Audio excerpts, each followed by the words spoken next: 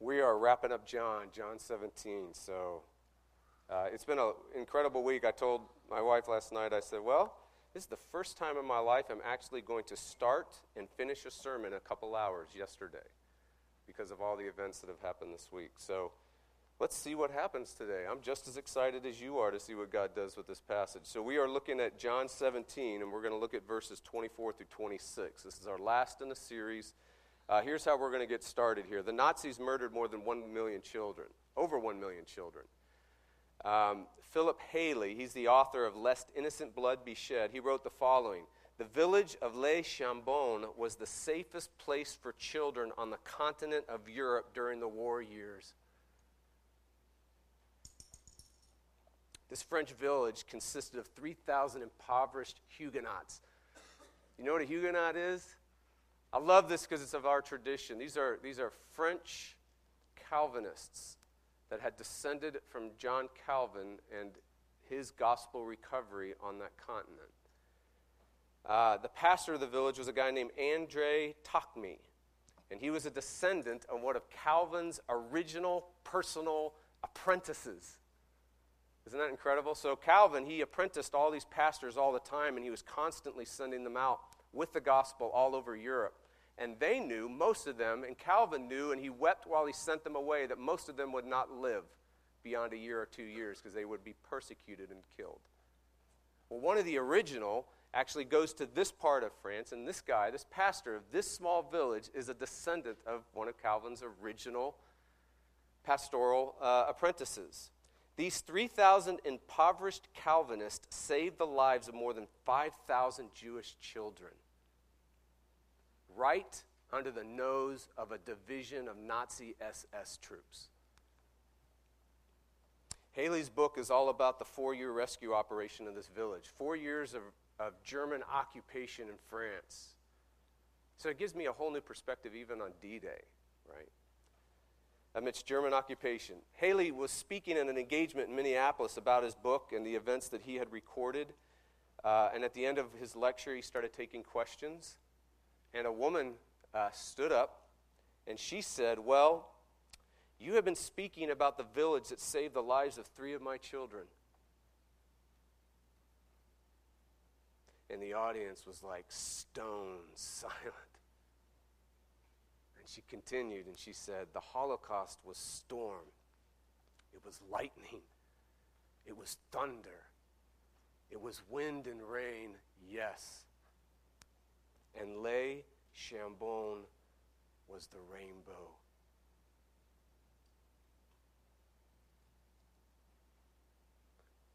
The rainbow.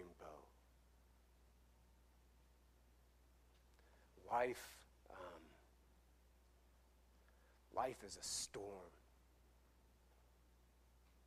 It's lightning and it's thunder and it's wind and it's rain. Where's the rainbow? You need the rainbow. I need the rainbow. Where is the rainbow? Please stand for the hearing of God's word, John 17, 24 through 26.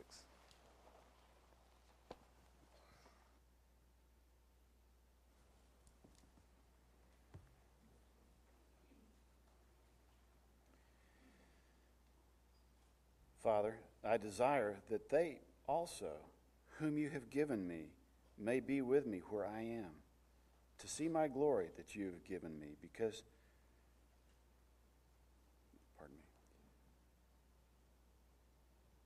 let me just start over, I'm sorry.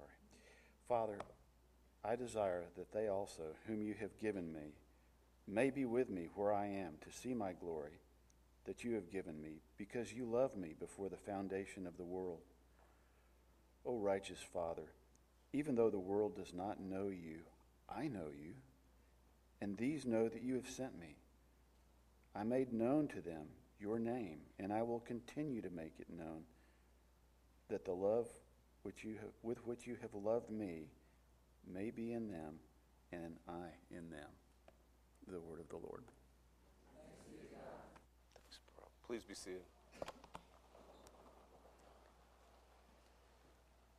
Oh Lord, we thank you thank you that there is a rainbow, and we ask that you would shine the beautiful multi-spectrum colors of that rainbow into our hearts, even now, by the power of your Spirit, a divine event. And we ask this in your name. Amen. Okay, John 17 is about the meaning of life. We've looked at that, right? Do you want to touch reality? Do you want the meaning of life? Are you lost in the chaos of your life? Now remember, there's two types of chaos, and the Bible is really, really descriptive. Chaos is like way creation, the uncreated chaotic mass before God created it. When God hovered, he hovered over chaos and created order and life and meaning, and he put meaning into life. And so if you're running through your life and you're looking at the inside of your life and you're like, it's just chaotic, that's a very good description that the Bible wants to give you about your inner person. It is chaotic. And the Bible also wants to give you an outer description of the world outside us and how it comes at us. So there's stuff inside us that comes out of us. There's stuff outside of us that comes at us. It's all chaos. It's all chaos. Is that where you are right now? John 17 is the rainbow. What's the rainbow? It's the rainbow in the storm of life. Now, some of you this morning feel like Philip Haley did. Do you know that he studied Hitler's 12-year reign of terror for years and years, and he says that as he studied it, he kept going deeper and darker into the abyss. He said this, across all these studies, the pattern of the strong crushing the weak kept repeating itself, so that when I was not bitterly angry, I was bored at the repetition of the pattern of persecution. The strong crushing the weak. The strong crushing the weak.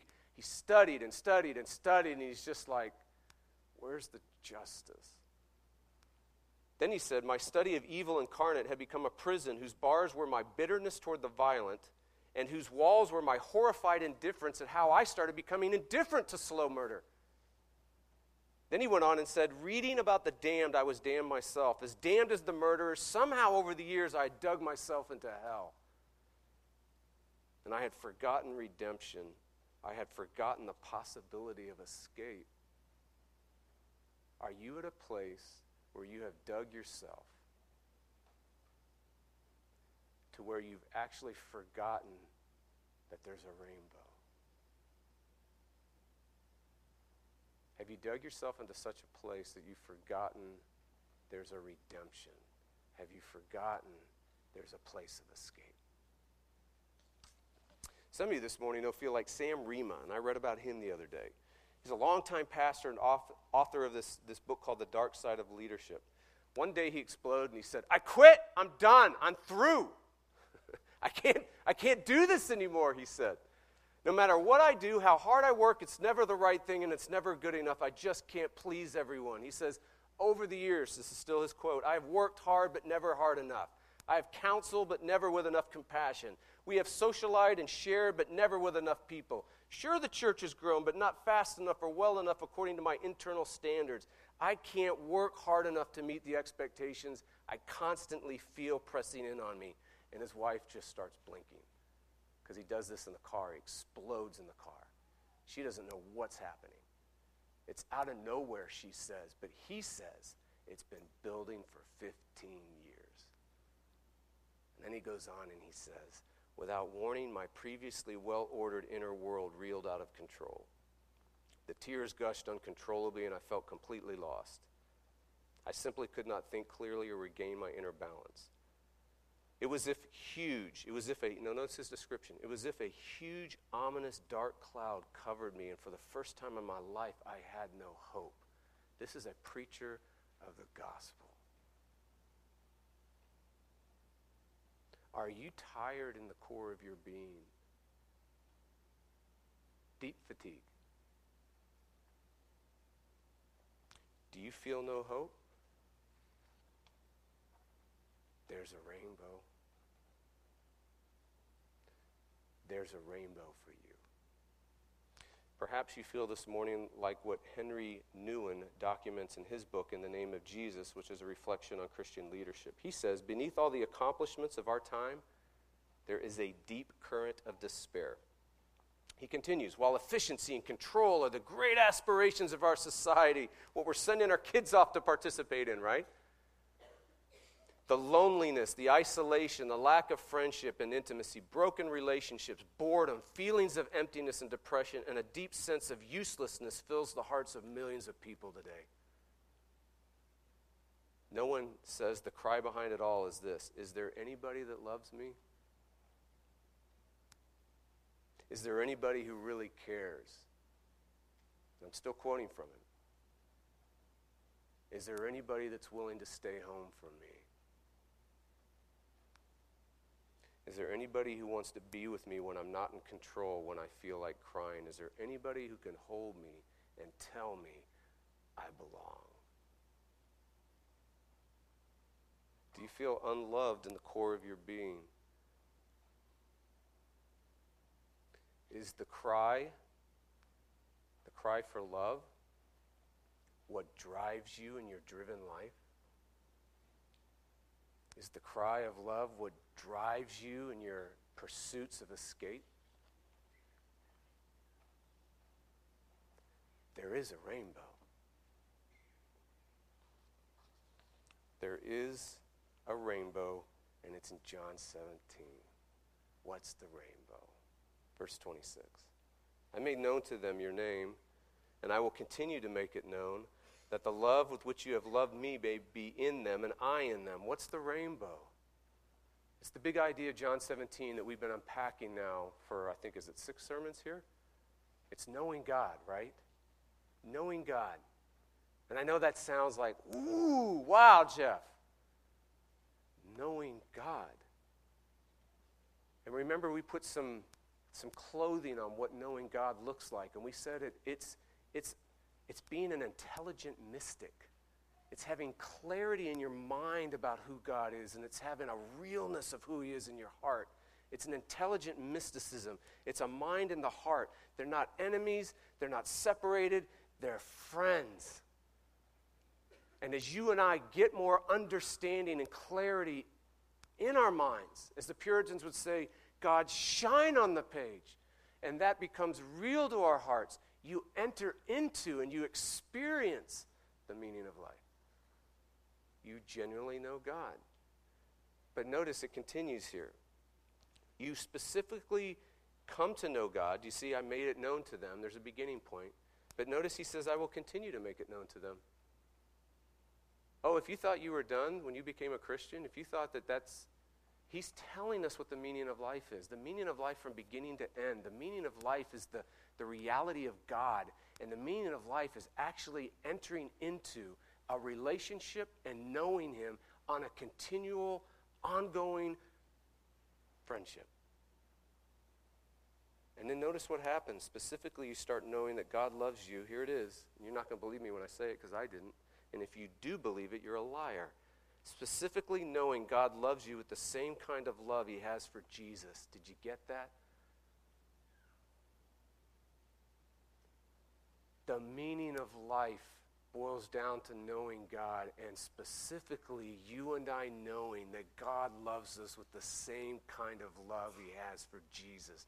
There's not one kind of love for Jesus and one kind of love for you and me. There's one love, Jesus and us. Now think about that. Don't let that just go. I know many of us in the room right now, because I did it, I said, impossible, no way. That sounds nice. It might preach, Jeff. It preaches, but it don't walk. It can't be real. It's not in touch with reality. Some of us are thinking, listen, I've been a Christian my whole life, and I've never felt that same kind of love that he has for Jesus for me. What good is it if I've never felt it? Some of you are thinking. Others of you are thinking, look, it sounds too good to be true. I'm not good enough to receive that kind of love. And then others of us are saying, I want to believe it, I want to believe it. I desperately want to believe it. I just can't. God says to you and God says to me in this passage, you know what he says? He says, I know it's hard for you to feel loved by me.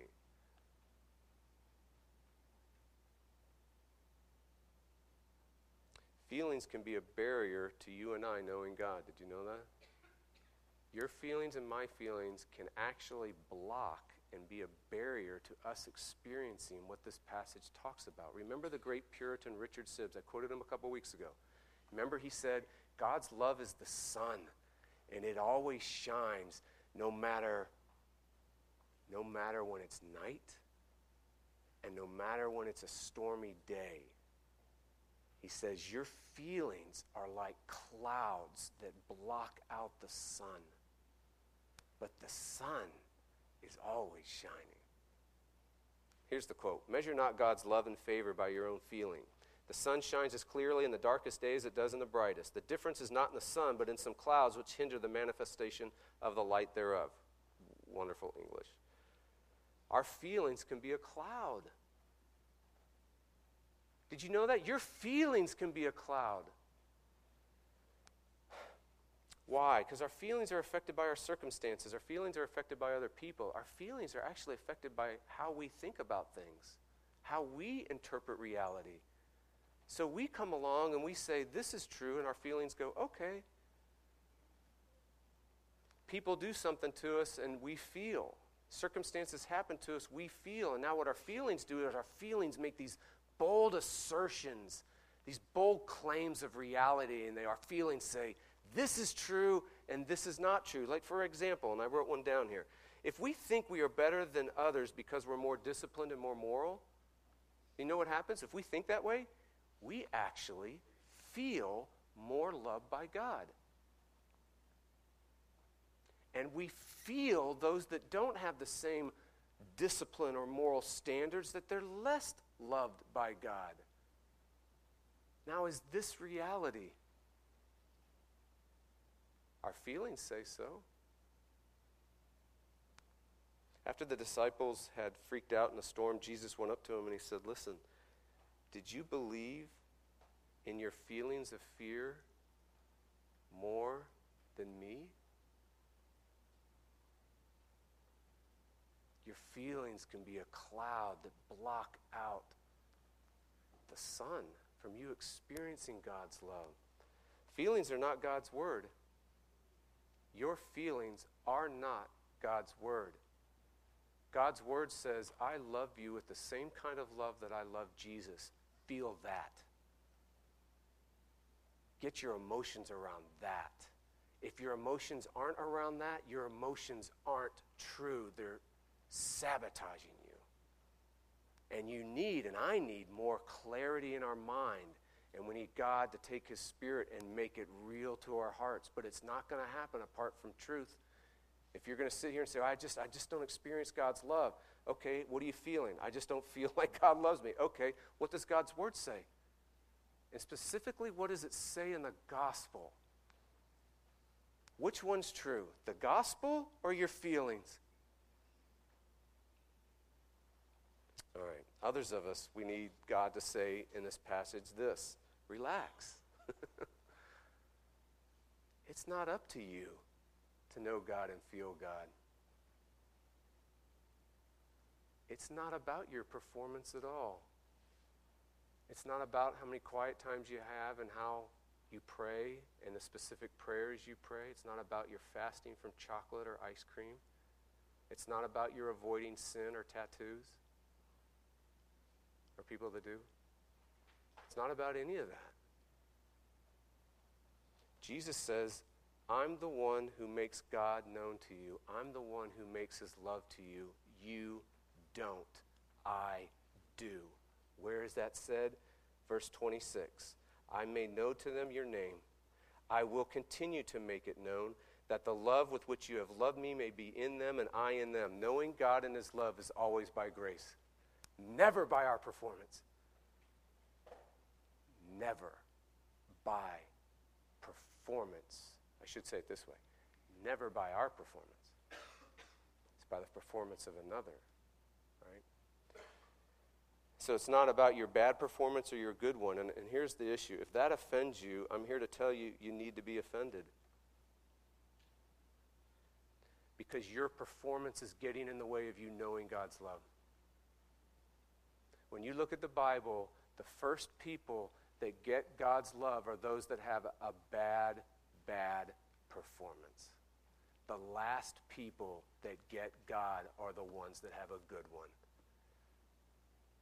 Now listen, if you're offended, I'm offended too because I'm one of those good guys. I'm one of the good guys. I've always had a good performance, right? Well, I think so anyway. My wife might think different, my kids might think different. But the point is, here's the point. It's not about a performance, it's about the grace of God. God loves you, you know God by grace, not by your performance. All right, God also says to you and me in this passage, receive my love for you. It's better than you even think. What? Okay. How is it better? Look at verse 24. Jesus wants you to see his glory. Father, I desire that they also, whom you have given me, may be with me where I am to see my glory. Do you see that? Look at verse 24. He's saying, Father, I desire. It's Jesus' desire. He wants you to know God. He wants you to know God's love in the depth of your being. He wants you to have clarity about who God is. He wants you to know in the deep recesses of your soul that you are loved by him and secure in that love and established in that love. Confirmed is it, Peter will say. Strengthened in it, Paul will say. That it dwells richly in you, that they all say. Jesus wants that for you. He's praying for it. This is the passage of the King. The passion of the King is that you know God and that you know his love for you. So do you desire to know God and feel God's love? Jesus desires it more for you. Receive that love. Do you wonder if anyone cares about your loneliness, about your feelings of being unloved, unwelcome, rejected, whatever it is? Jesus does more.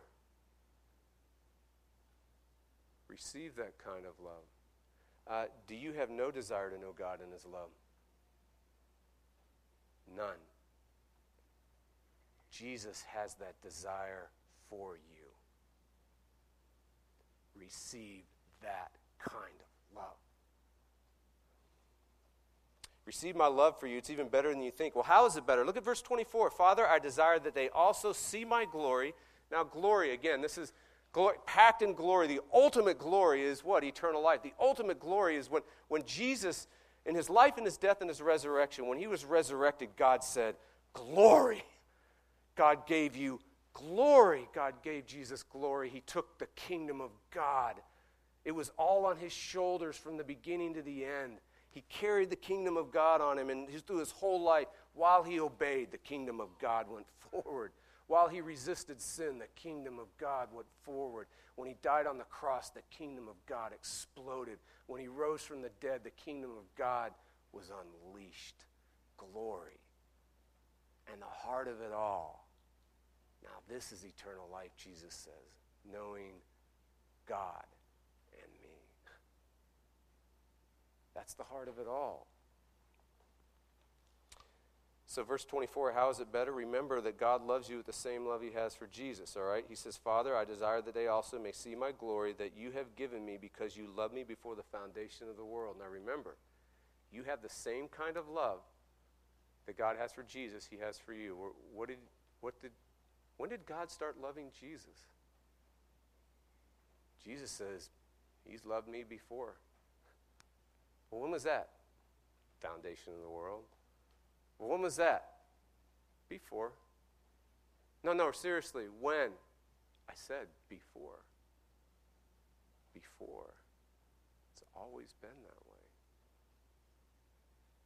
You know what Paul says? He says, quote, he chose us in him before the foundation of the world. God loved Jesus before. God chose you in Jesus before. God's love for you is ancient, it's not new. God's love for you is before. When God? When did you love me? Before. Well, when was that? Before. God didn't start loving you when you became a Christian. When Jesus died on the cross, it was not to get God to love you. Jesus went to the cross because God already did. It's an ancient love. It's an unending, unlimited, unbreakable love. It's ancient. What changed Philip Haley? It's fascinating. He tells us in his book. What saved him from the horror of the Holocaust? Now, this guy, he served in World War II. He said he killed Germans to set Jews free.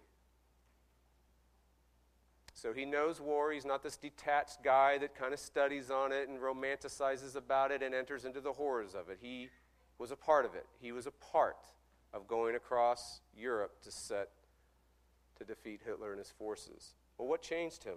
What saved him from the horror of the Holocaust? You know what he said? The village of Les Chambon. Stories like, he said, a Nazi police captain screaming at the pastor of the village with the whole village out.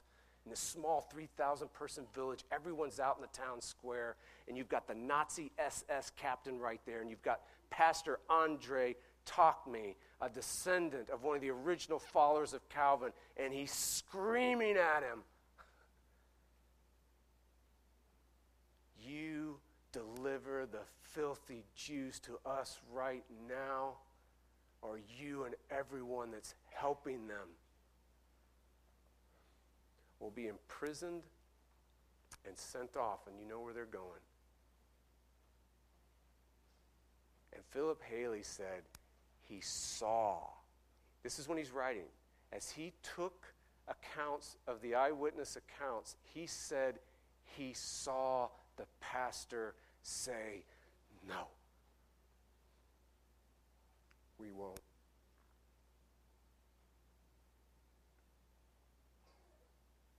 And he said, I saw the pastor refuse to give up these people who had been strangers in his village, even at risk of his own destruction. Do you see it? Do you see it? Do you see Jesus refusing to give you up?